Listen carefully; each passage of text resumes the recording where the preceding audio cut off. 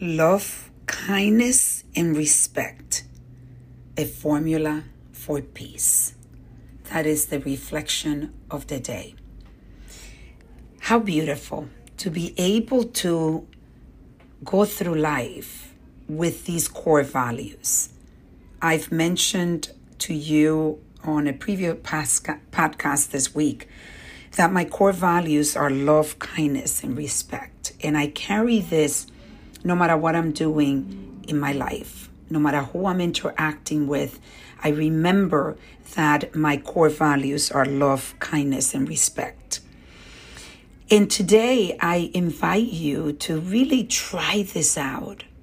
Try to, no matter how difficult the conversations that you're having with someone that is, in your life, no matter how difficult they are, try to remember love, kindness, and respect. Love, kindness, and respect.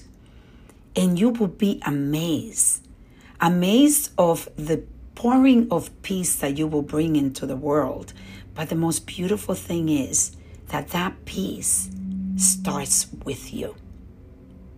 You want to have peace in your life? Find the strength and the wisdom to, no matter what you do, you bring these three values into your life.